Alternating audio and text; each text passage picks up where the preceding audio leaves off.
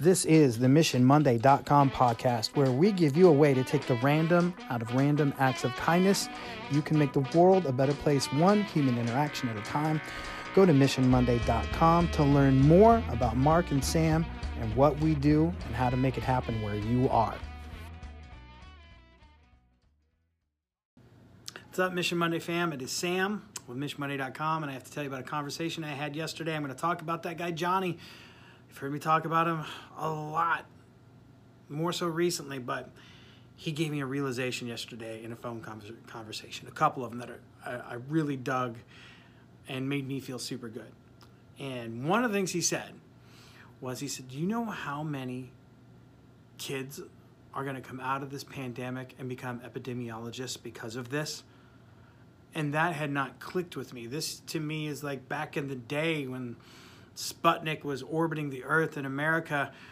We just kicked science and math into high gear because of the space race, and we had so many great scientists and astronauts and so many great people come out of this because of the need that we saw.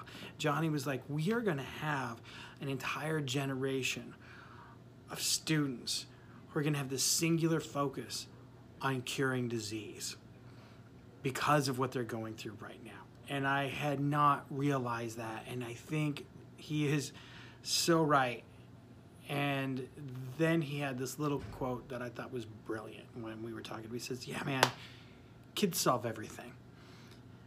And he is so right, because I'm betting through all of this, the greatest resilience, adaptability, positivity you have seen has probably come from somebody who's under the age of 18.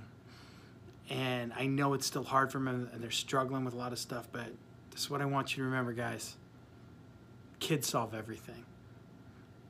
We're putting a lot on them right now. Make sure that you support them. Make sure you give them that love. Make sure that you give them everything you can. Do the most good you can for the greatest number of people, especially those kids, because kids solve everything.